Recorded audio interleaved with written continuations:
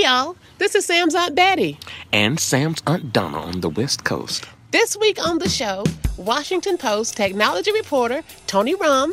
And NPR congressional correspondent Kelsey Snell. All right, let's start the show. Hey, y'all, from NPR, I'm Sam Sanders. It's been a minute. Oh, that was great.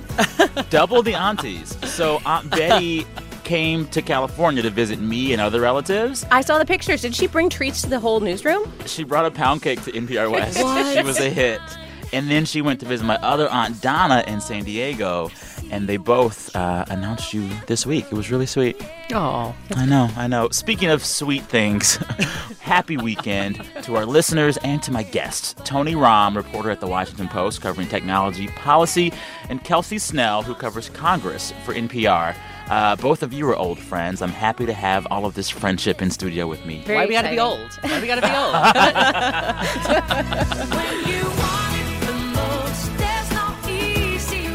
Speaking of forever young, we're joined this week by the voice of Celine Dion. I know, I've been dancing over here. As you should be. Pump it up.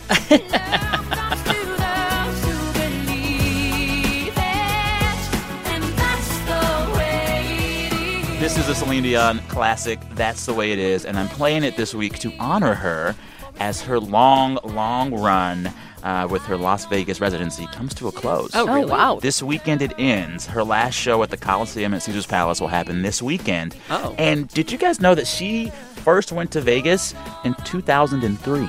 I was just going to ask, it's been a long time. Right. Yeah, so she began 16 years ago. She's basically been doing the same job for 13 of those 16 years. Holy cow. And she really changed the way that artists handle touring and their careers by doing what she did. So when Celine first went to Vegas in 2003, no one was doing it. Like, the big headliners were like Tom Jones. Oh, really? But Celine went and was really successful, and she made it a cool thing to do. And so now everyone goes to Vegas. I'm sure you know this. Oh, yeah, like Britney's there, right? Right. Yeah, Britney's there, Gaga was there, J-Lo, Boyz II Men, Toni Braxton, Mariah Carey, Drake, Janet Jackson. Everyone does it now, and Celine Dion made that happen. I mean, it's like a quick flight, right, from L.A. to go out there and perform. So if you lived in L.A., you could, like, have a pretty humane life instead of traveling all over the world. Exactly. And so that is a thing that artists love. You can have the crowds come to you in Vegas and not have to travel the country or the world for them. And also, as the industry has changed in the last 10 years or so with the rise of streaming, all of them sell less albums, and so their money is in playing shows for people. And so Celine made this model that is really easy and really lucrative if you're big enough. And, like, she changed the game. Well, cheers to Celine. Right? Celine, kudos to you. I'll miss your show. It was nice just knowing that she was there. But your heart will go on. Yes, it will. It will.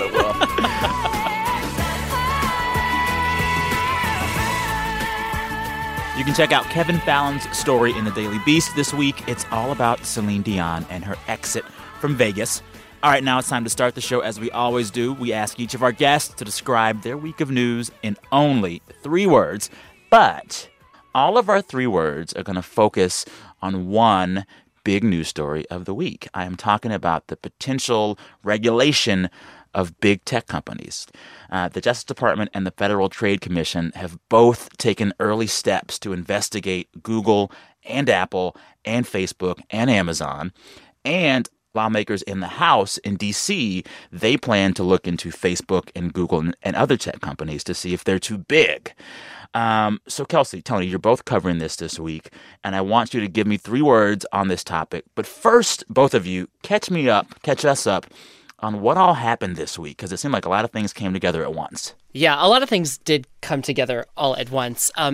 But it's sort of been simmering for a long time now, right? Like, people are just sort of generally annoyed with Facebook, which is like the Exxon Valdez of the tech industry, with some of these other companies like Google and Amazon and Apple and so forth, for various reasons, too.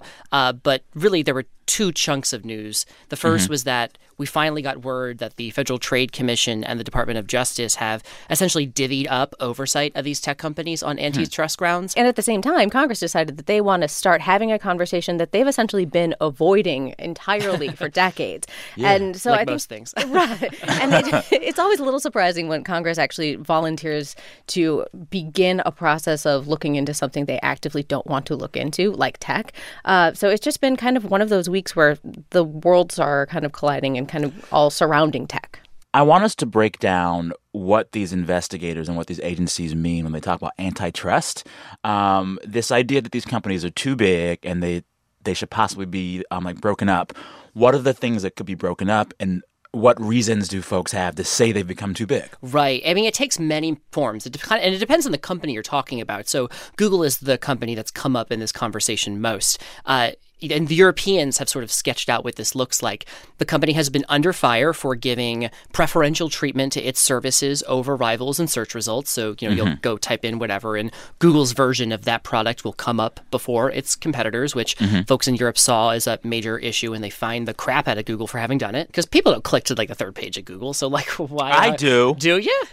Yeah, because I know that they're going to give me all their stuff first. Well, there you go. So I'm an outlier. Right. So for Google, it's stuff like that, and the fact that they're just buying up all these competitors. For Facebook, it's the reality that there really is, I think, in the eyes of most consumers, one social network. And then people say, oh, well, let's just go use Instagram instead of Facebook. Well, Instagram is owned by Facebook. The feds let Facebook buy Instagram. It's that kind of stuff that's really on the minds of folks here. Was all that good for the country, for the economy, for people?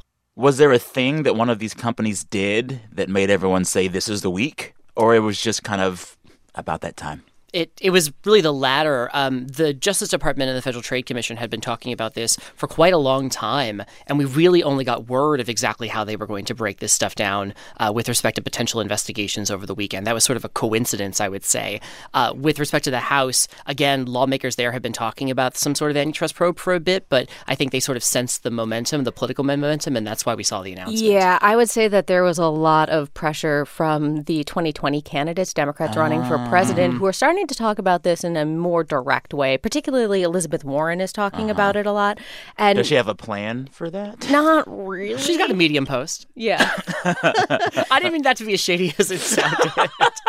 Whenever you say Medium post, it's shade. But I mean, just the fact that 2020 candidates and viable 2020 candidates are talking about it, we're going to see that push Democrats in Congress to take action anyway, because that's kind of the way things work.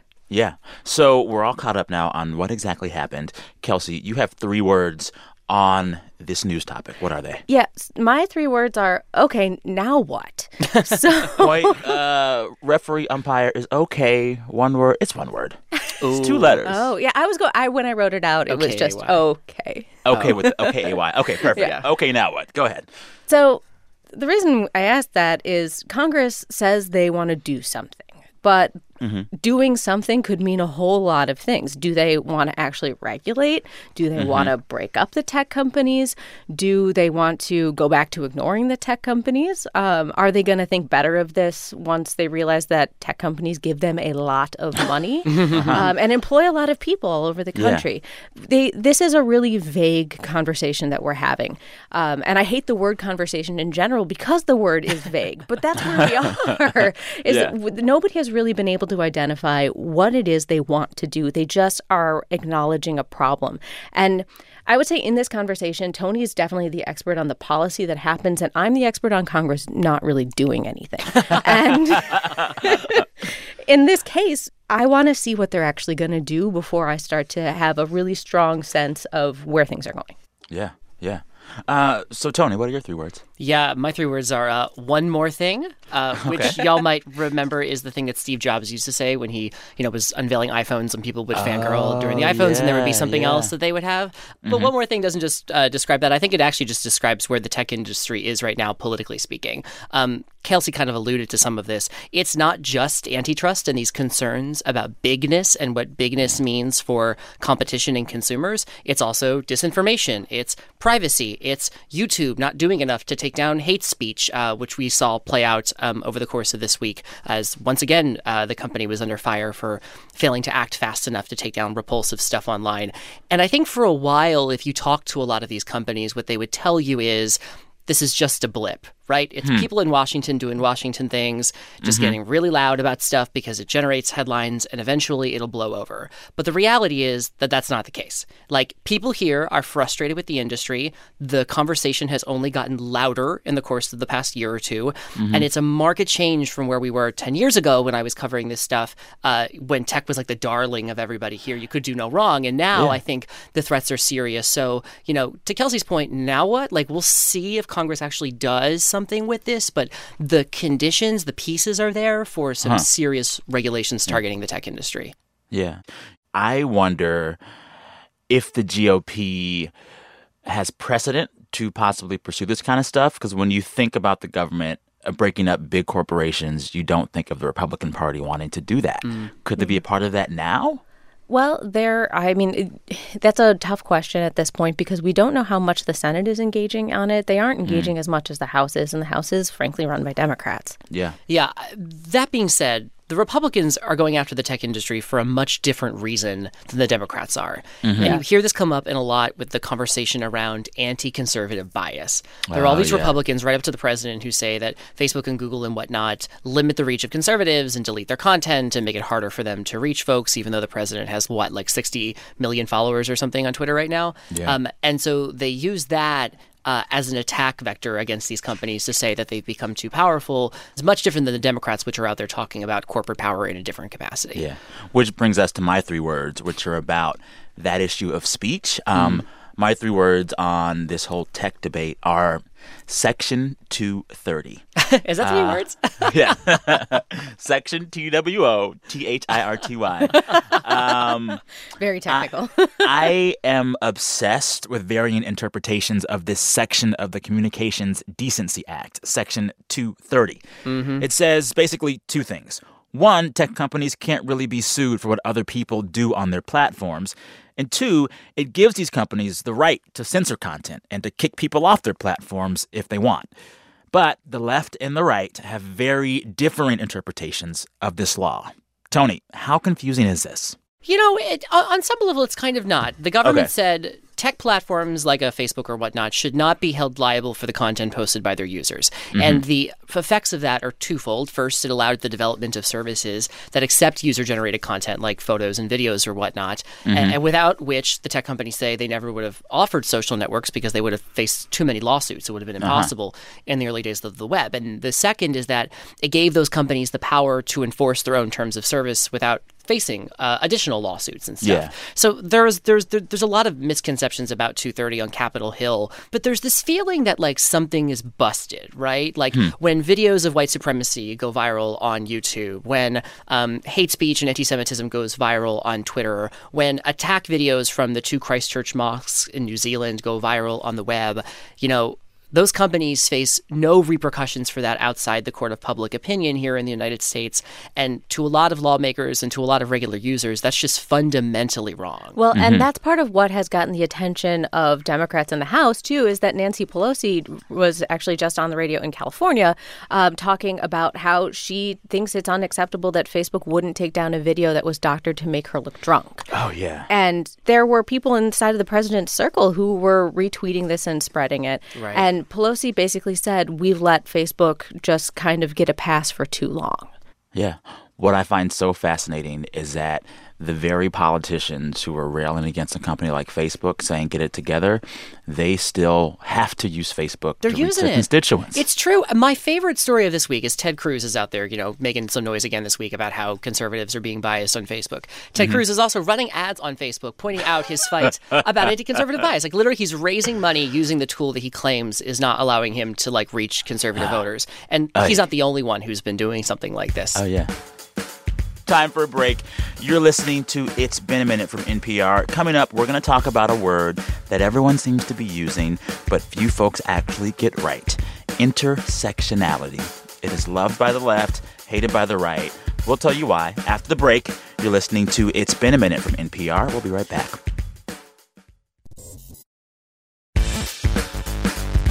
This message comes from NPR sponsor, Berkshire Hathaway Home Services. With a franchised network of highly trained agents and advanced marketing tools, Berkshire Hathaway Home Services network members aim to provide something more than just real estate. They think beyond the next transaction and build relationships based on your long-term goals to ensure you'll get all the value that home brings, year after year, home after home. All that more they do, that's home services. Start your home search at BerkshireHathawayHS.com.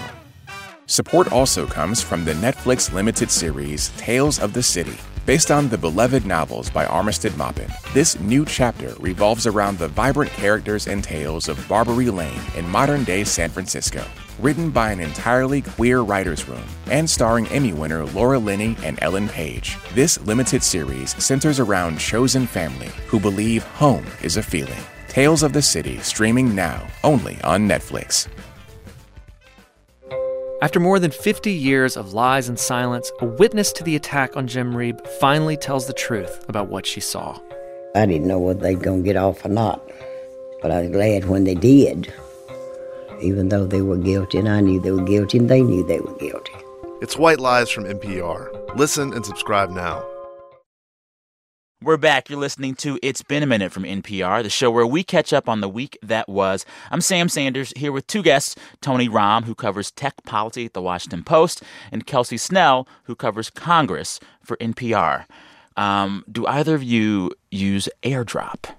I don't. I turned it off on my phone. No, I turned it off because I know exactly where this is going. Yeah. So tell folks who don't know yet what AirDrop is and how it works. AirDrop allows somebody to move something from their phone to any phone that they can see essentially right around them, right, Tony? Yeah, you have to have an iPhone to do it or an Apple device to do it. Like, if you're in a public space and you have your AirDrop turned on, Yep. any other rando with an iPhone can, like, send you a photo or a GIF or whatever. It's kind of awesome but kind of scary. It's really scary to me. I have mine turned off all the time. As you should. Yeah. Apparently, there's a lot of stories out this week that are saying that the kids are using AirDrop to just, like, dump memes and stuff on anyone around them.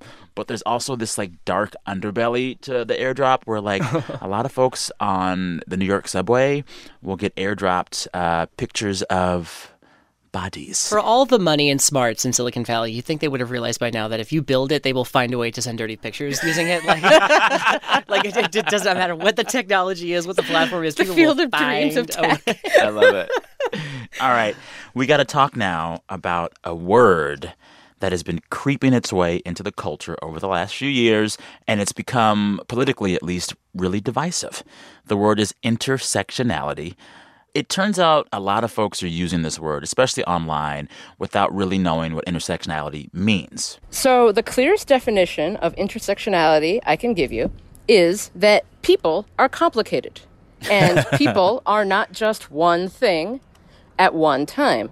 That is Jane Coaston. She covers politics for Vox, and she just wrote this opus on the word intersectionality. It's basically this idea that people can have overlapping identities and be treated differently because of them. So she's saying you can be a woman and Latina at the same time. You can be gay and Asian American at the same time.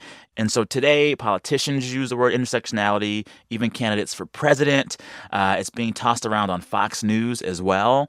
But not too many folks know where the word comes from. And so when you trace it back, the word intersectionality dates back to 1989 when a civil rights professor named Kimberly Crenshaw used the word in an academic paper. Right. This originated in critical race theory, which was a group of legal scholars in the 70s and 80s who were thinking critically about how race and identity intersect with the law. And their argument was that the structures that undergird our legal principles in some ways gave credence to racism, or in other ways were themselves racist. Well, because there's this case that she's writing about, and it's basically, and fix me if I'm wrong on this group of women, black women, are trying to sue their employer for discrimination. Right. But all of the legal precedents before that basically looks at those kind of suits as you're black and that's it, or you're white and that's it. And they prescribe remedies based on single identity. And what Exactly. these women were saying and what Crenshaw was saying is, wait, you can be more than one thing at once, and that gives you Precisely. a different outcome. Exactly. And so in the case she was talking about, there were specific hiring practices that meant that black women received the brunt of discriminatory action that black men didn't get in that same workplace and white women didn't get in that same workplace. And they were the intersection of their identities as being black and being women was what was enduring discrimination. And, the law wasn't able to see that. Yeah. Well, and I love how simple the example of these black women is in this case. Basically, the rule in a lot of workplaces is, last hired, first fired. But in this workplace, for the longest time, they didn't hire women as managers. And they also didn't treat black people fairly. So by virtue of that system, all of these black women managers were, of course, the last hired. Exactly. And so that is a specific form of discrimination that male managers didn't face, white female managers didn't face. It is specifically experienced by black women on the virtue of them being black and being women. Exactly. So then, all right, intersectionality as a word, it's part of legal theory for a very long time. And something really weird begins to happen a few years ago. And all of a sudden, the word intersectionality is on the internet and on college campuses and on conservative message boards. What happened? So it's been interesting to track that because, intersectionality enters the Oxford English Dictionary in, I think, 2015. It starts being kind of the subject of conversation by activists or on college campuses because I think that you saw, the word diversity didn't stop meaning anything in a lot of ways. Yeah. I think a lot of people, when it's weapons manufacturers bragging about their diverse hiring practices, you're like, it's like, really? Especially at a time when, I think for 2014, 2015, I think you start seeing the efforts of Black Lives Matter when you just saw a lot of people who were thinking, okay, what can we be doing here that would make this conversation easier or better or more fruitful? Because clearly just asking for a more diverse workplace isn't really getting the job done here. Yeah. Well, then also what's happening at the same time is that the environment and the climate around issues of speech on lots of college campuses is just getting more heated.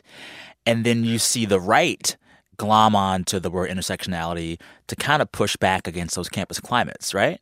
Right, exactly. And again, I think the right is responding to how activists or how they perceive activists to be using the term intersectional or intersectionality on college campuses. When I sent a number of conservative writers Kimberly Crenshaw's original paper, no one had a problem with it. People were like, Ben Shapiro and David French, leading conservative voices said, oh, this theory on its own is rock solid. Yeah, they were like, well, that makes sense. That sounds fine. Well, because, it also is, it's breathtakingly simple to argue, in a sense, people are complicated. People have multifaceted identities. Mm-hmm. But I think it was really this idea that, okay, the term isn't bad, but how it's being used is bad. So then let's talk about that then. How is the left using this term? How is the right using this term? And what do both sides dislike about how the other side is using this term? Well, I think on the left, intersectionality has been a means by which, you could talk about a lot of different issues that would all impact not a lot of different people, but a lot of times the same person. Yeah. I'll use myself as an example. I'm a biracial gay person. That means that I'm impacted by racism. Mm-hmm. I'm impacted by sexism. I'm impacted by misogyny. I can also be impacted by homophobia. Yeah. And all of it's not as if, people are like, aha, people don't divide up your identities when they're being mean to you. You are Jane, and all of those things are in you. Yeah, exactly. And so, but I think that something I find fascinating about how the right thought about intersectionality was this idea that it is creating a hierarchy. That, at the top of the hierarchy would be, I don't know, hypothetically, Lesbian, black trans women, which would be would be big news to a lot of black trans women. And that, the victimized will become straight white men. straight cisgender white men, which I found fascinating. And, one, it's kind of acknowledging that there already exists a hierarchy and that any effort to eliminate the hierarchy is seen as an effort to simply reverse the hierarchy. Yeah. So we've talked about how the right has run with this word, but it seems like the left has made the word now almost a religion, almost a belief system. Like it's spiritual almost. Well, I would say that I think that is a bit of a canard. I think that for folks who are working on anti-discrimination efforts, they want to use intersectionality, almost in some senses as a signal that makes it clear that they take all forms of discrimination and hate seriously. So it's like a virtue signaling. Well, I think virtue signaling would imply that they don't actually think that and that they're doing this just to show people. I think they actually do think that. I think they actually do take discrimination across the board very seriously and are using intersectionality as a means of indicating that, diversity isn't enough, that, this is where we're going to take our stand. Yeah. My question in this moment where, there's more knowledge available to all of us than ever before, yet people on the left and the right seem to make no effort to really, truly understand a word like intersectionality. I wonder why that is the case. I would bet that most people could not point to the roots of this word in legal theory. Right. Is there something about the culture right now or our politics right now that keeps our understanding of these buzzwords so shallow? What is it about us? Well, I think that as our culture has widened to include more voices and more people, how we talk about those voices and people hasn't been. There are a lot more people who have heard Ben Shapiro talk about intersectionality than even perhaps have heard Kimberly Crenshaw talk about intersectionality. Yeah.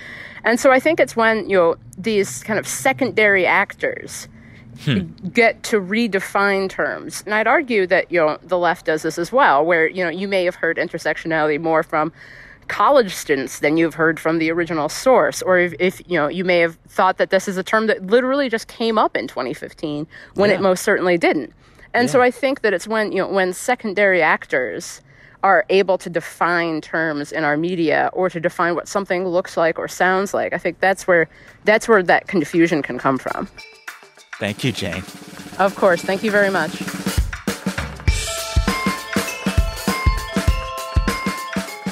Thanks again to Jane Coaston of Vox. You're listening to It's Been a Minute from NPR. I'm Sam Sanders, here with Tony Rahm, who covers tech policy for The Washington Post, and Kelsey Snell, who covers Congress for NPR. What do you make of that? The thing that I thought was really interesting about this is it reminds me of the conversation we have a lot about the word feminism. It's another word where you get into it's a complex word that isn't really all that complex, right? People create definitions for it based on, because it's shorthand. And exactly. The problem that we run into in politics here is that people want shorthand because it's a way to connect with voters or with people who they're talking to in a very condensed period of time, but it doesn't actually express the complex feelings that they're having about the topic at hand. And that's where things get difficult. Yeah. The challenge for us is to figure out how to have that conversation in a way that works for other people, while at the same time dealing with the fact that there are lots of others with gigantic followings on social media who can kind of co-opt a debate around something like intersectionality to promote a very radically different or incorrect view of it. When you have these kind of conversations, do you get a lot of feedback from people about their feelings about the word? Well, I find with all these conversations, you have to spend 10 or 15 or 20 minutes stripping away the semantics and the jargon from the way people talk about this stuff. Yeah. Because you come to conversations around race and gender with talking points. And it just takes a certain conditioning to strip that back and be really honest about how you feel and what you want. And I think that's what's missing in our politics. And the way that this word is just kind of floundered speaks to that, if that makes sense. Yeah. Time for a break. When we come back, my favorite game, Who Said That? You're listening to It's Been a Minute from NPR. We'll be right back. We were both already terrified about this game. Yeah, we're going to be terrified. I don't know why people get so worked up about it.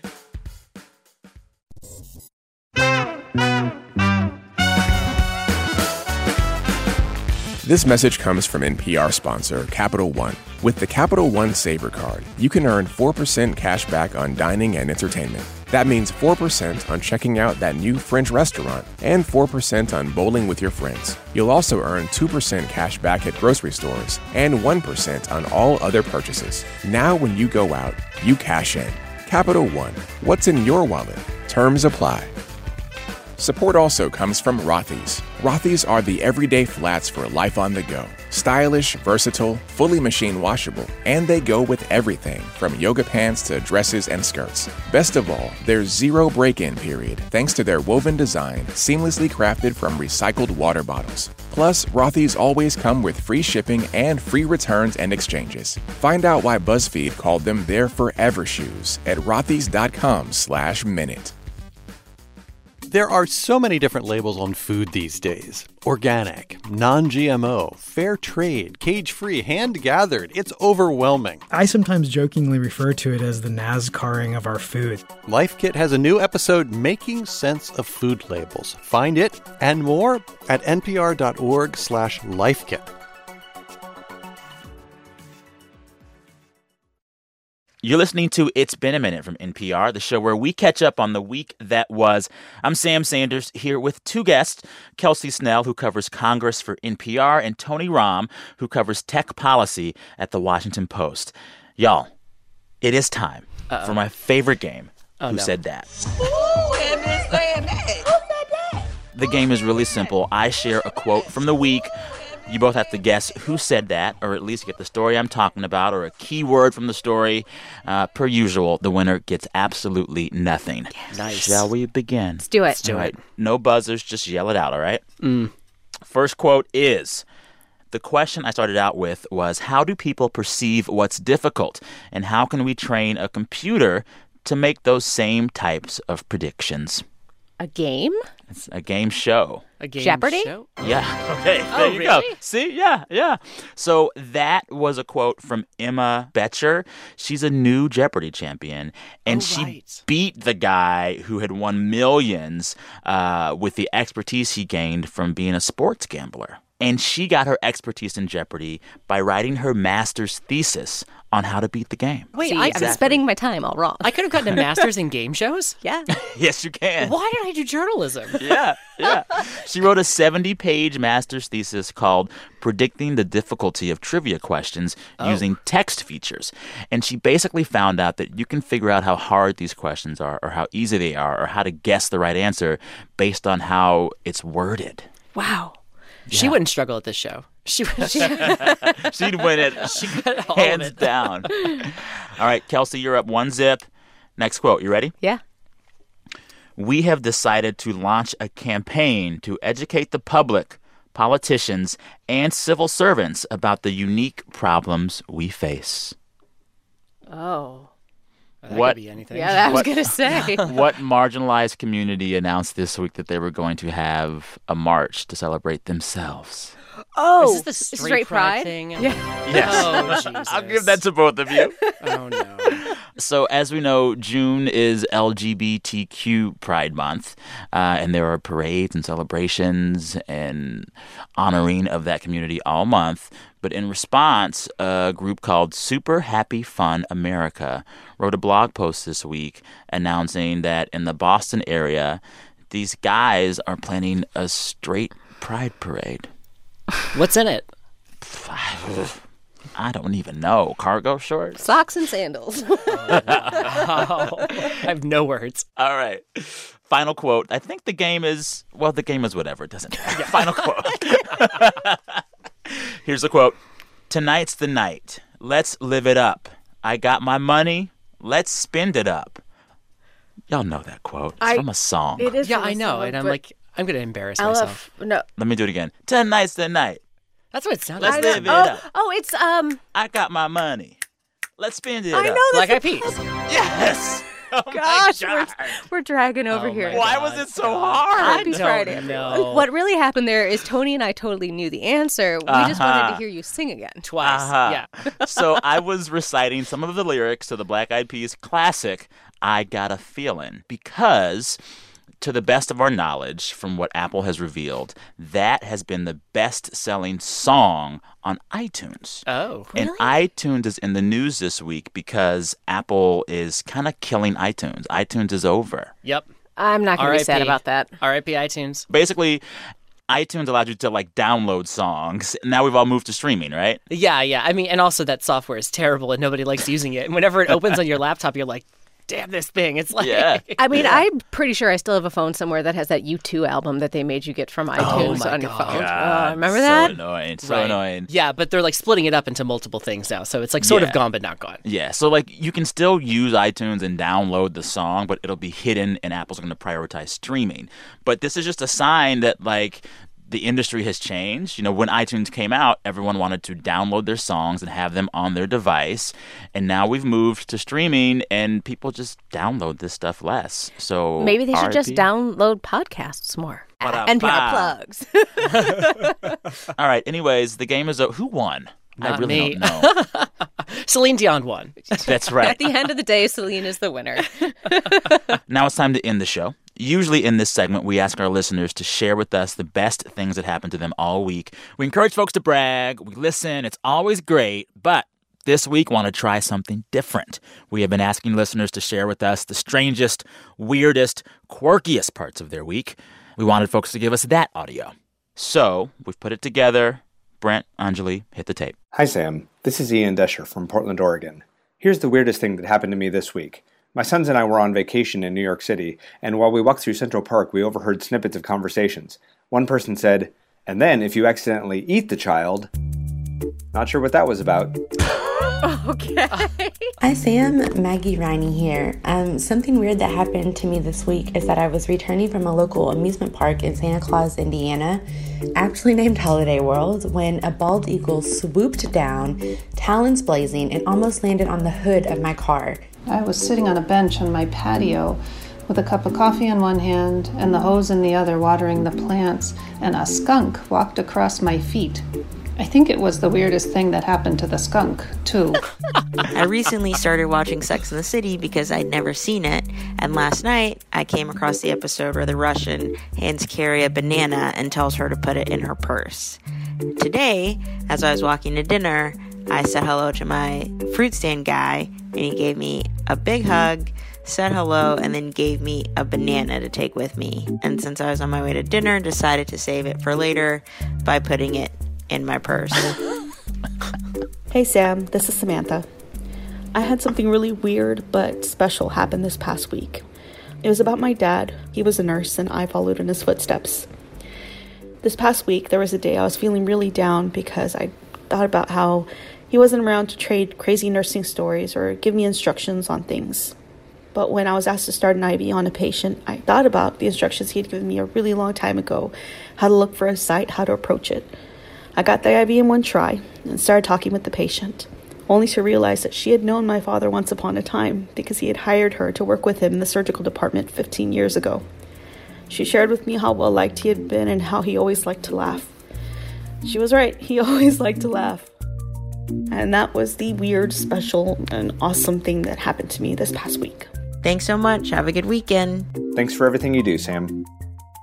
My goodness. I'm also still a little hung up on A, Santa Claus, Indiana, and B, a local amusement park. Like, there's a lot going on in that story. I want a fruit stand guy.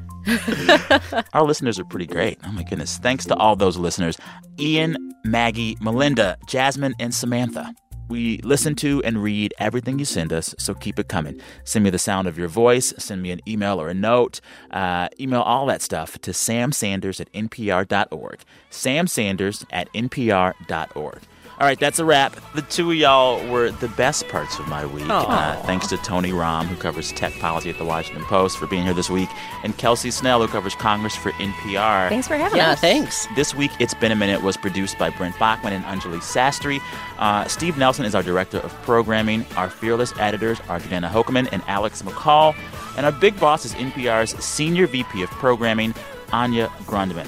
All right, listeners, till next time, thank you for listening. I'm Sam Sanders. Talk soon. Keep channeling your inner Celine.